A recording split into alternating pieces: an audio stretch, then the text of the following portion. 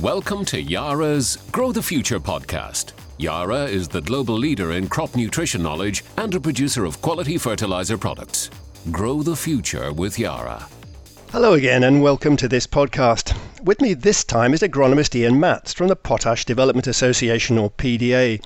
It's an independent body promoting a better understanding of the importance of a nutrient that's always listed as one of the big three, N, P and K remember, but is often the least talked about. However, while it may be the Cinderella in the story, it has a fully justified invite to the ball. Because Ian Matts, it plays a number of key roles in plant growth. That's correct. Yeah, it plays probably the most important role that it has is in the water regulation within the plant. So unlike some of the other nutrients, the other major nutrients, it's not held within the structural contents of the plants. It's held within the liquid fraction. So its key role is, as I say, within this water regulation, which effectively is the turgidity, the cell strength, the integrity of the plant. So what we see in the field as the crop's standing power or its resistance to lodging. And that's because it's the plant preferred ion for maintaining the water content within plant cells. So plants will pump potassium inside the vacuole of the cells, which then draws in the water through osmosis and gives this rigidity or this turgor pressure. So the more water that's required or the more water that's taken into a plant, the more the requirement for potassium. And that's why we see this big increase in uptake as the season progresses through stem extension when the water content really increases within the plants. But not only that, there's also other sort of important roles that potassium plays. Is key for improving the efficiency of use of nitrogen. So nitrogen is obviously the biggest driver for growth and for yield in a plant. But if we ignore potassium or there's a deficiency in potassium, then the nitrogen that we're applying won't be used efficiently. So it's important that we get the potassium right from that respect. I've heard it mentioned that it affects colour and health and all kinds of things. Absolutely. I mean, plant health is something that is really important as we go forward in a world where we're losing a lot of the chemistry that we've had available to us in the past. So setting plants up efficiently to be able to protect against disease and pest attack is very important. And potassium plays a key role in that. And it's been shown that plants with sufficient potassium are better at withstanding attack from aphids, as well as from many diseases as well. So that's really is a key fundamental building block to plant health. A shortage of potash really does affect the uptake of all the other nutrients. Is that key?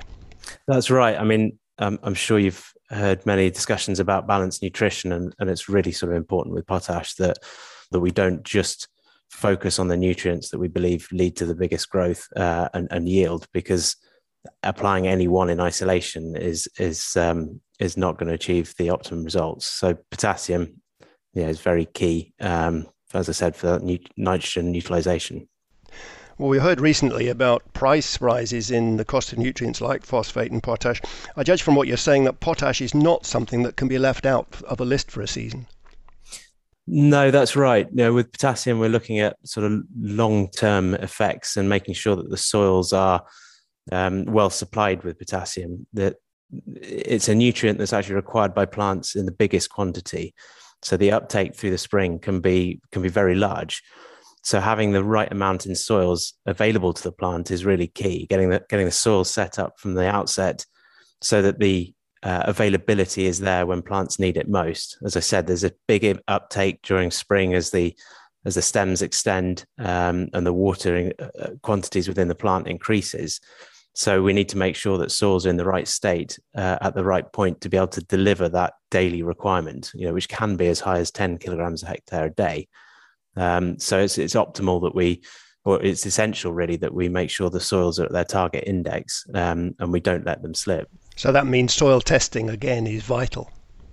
Absolutely. I mean, it's the foundation for what we're trying to achieve with our recommendation system. We need to make sure that soils are well supplied, and that soil index helps to identify where soils are to see whether we need to increase applications above just pure offtake, or whether there's opportunities to reduce the amounts of applications that are being applied. Tell us more about that index. So the target index is a very similar system for phosphate, which I think was discussed last week. We're looking at a target index of 2- for arable crops. So unlike phosphate, the index system for the 2 is split to 2- and 2 positive, but we're targeting the 2- as a target index. And at that point, we're looking to maintain applications. So whatever is removed by the crop should be resupplied. If we're below that target index, then we need to apply more than just the offtake so that we can build soils up, because obviously the lower they are, the more at risk they are of not producing the yield. So the quicker we can do that, the better. But obviously there's a cost implication of doing that. But we don't want them to be suboptimal for too long. And stressing here, we're talking about soil testing because the other types of testing, leaf testing and grain testing, for example, are not in this case as useful. Well, as I mentioned at the start, potassium is held within the sort of the liquid fraction of the plant. So when we take a tissue test, we're testing the dry matter, so that there can be some sort of difficulties with identifying the optimal levels. I know there's some more recent work on grain analysis, which I think may be able to improve and tailor inputs going forward. But I think absolutely the soil is key to understanding where our starting point is. That's because every time you take a crop off, in the case of grassland farmers who are cutting silage or even straw, these kind of things are taking potash off the fields. Absolutely. And the amounts that are taken off the field can vary quite substantially. So as I mentioned about earlier, there's a big demand for potash during the spring, and it peaks really around flowering, and after which the potassium in the plant is remobilized, and some of it is put back into the soil and into the roots, which aren't removed from the field. In the case of a cereal crop, there can be a big difference in the amount of potash removed by the crop, depending on whether we're taking the grain only or the grain and straw. So if we're removing the straw as well, we can be sort of taking off almost twice as much as if it was the grain only. But the more green material we're taking from a field, the more effectively water and potassium we're taking away as well, which, as you say, in the case of silage grass, when the timing that we're cutting that, we're removing large quantities of potassium from the field. So obviously these removals need to be replaced.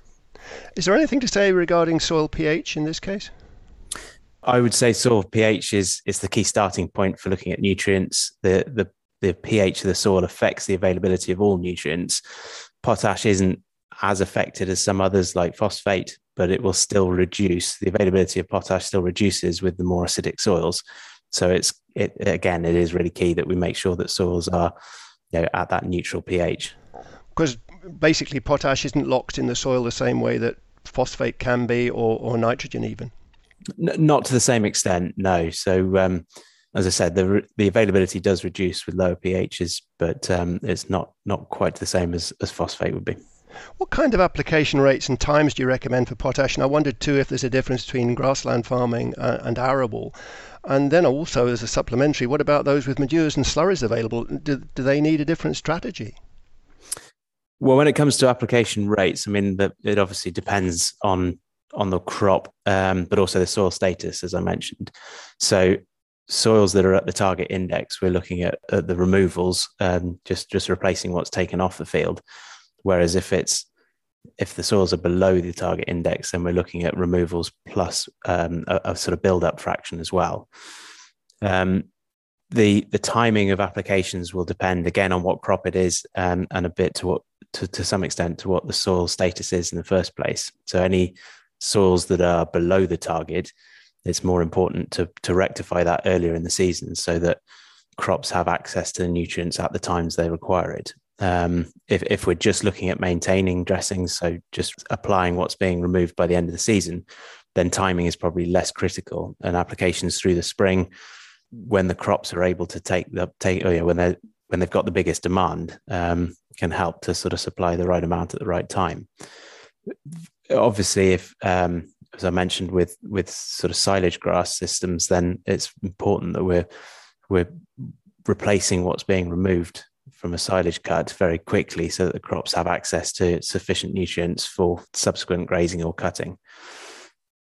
Going on to talk about manures or slurries, I mean, that's obviously fairly topical at the moment with the recent discussion around the farming rules for water. Obviously, it's critical that we take into account any nutrients that are being supplied from any manures that are applied as well. So again, it will depend on the types of manures and the application rates, but any nutrients that are being supplied need to be accounted for before we start looking at what fertilizer rates are required as well.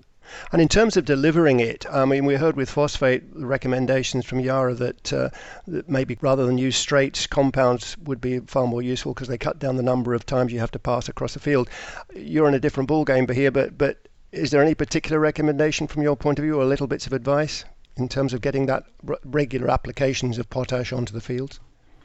Yeah, I mean, it as I talked about with balanced nutrition, we need to focus on all the nutrients, not just one in particular. So applications through the spring, potassium along with nitrogen, as I mentioned right at the start, potassium has quite an important role in improving the nitrogen use efficiency. So it can be quite a good idea to apply that with some sulfur as well during the spring. And again, it depends a bit on what the status of the soils are and what crops are being grown. But that sort of spring, small applications through the spring could be a good option to making sure crops have sufficient quantities right the way through the growing period. You explained how important potash was for water regulation in plants and obviously how it's found within the circulatory systems. So how much of a challenge does drought or flood offer? Because in recent years, we've seen far more of those events, particularly at awkward times. Absolutely. It seems to be a bit of a growing trend, some of the springs that we've been having. And potassium has been highly linked or strongly linked with drought resistance or drought tolerance in crops. So as you say, because of this, the role it has in the water regulation within a plant, it's critical for trying to reduce the effect or the impact that drought stress can have. So potassium is very important, as I mentioned at the start, in terms of the turgidity and the ability of cells to pull water in. And this is particularly important in times of drought for the guard cells, which surround the stomata, the openings within leaves. And these stomata allow carbon dioxide in, but also let water vapor out. And that's really important for photosynthesis. But in times of drought or dry conditions, if plants are poorly supplied with potassium, then the reaction of these guard cells can be slow, and therefore they stay open too long and let too much moisture out. Whereas crops that have a reasonable supply or a sufficient supply of potassium, those guard cells react much more quickly. So that in times of drought stress, they're able to close and reduce the amount of moisture that's being lost from within the plant. So that's really important. That's been shown in sort of trial work by the rate of photosynthesis, and the rate's much higher in plants that are well supplied with potassium. We've covered some key points there. So what are your bullet points as far as this podcast is concerned? What do you want people to go away remembering? Well, I think from what I've said, it's fairly obvious that maintaining adequate levels of potassium in the soils is key to ensuring crops are supplied with sufficient quantities right the way through the growing season, especially at that peak time during the spring when the amounts required by plants is quite substantial. And really, I suppose it's focusing on the fact that potash plays this key role in water regulation in the plant. So it's important for a crop's standing power, but also helping to alleviate stress, and particularly drought stress, which, as you said, is becoming more of a problem in the springs. But also the other roles that potassium plays, so helping to improve the nitrogen use efficiency. And the key one going forward is just how important the nutrient is for plant health, to ensure that crops are well set up to resist pest and disease attack. So don't hold up on the potash. Some key points to remember there about the Cinderella of fertiliser from an admirer. I was going to say Prince Charming, but thought better of it. Thank you anyway, Ian Matz from the Potash Development Association, and you can get more details from their website. I'll be back in a couple of weeks' time with another edition of this series. Join me then. Thanks for listening to Yara's Grow the Future podcast. For more information, visit yara.co.uk or yara.ie.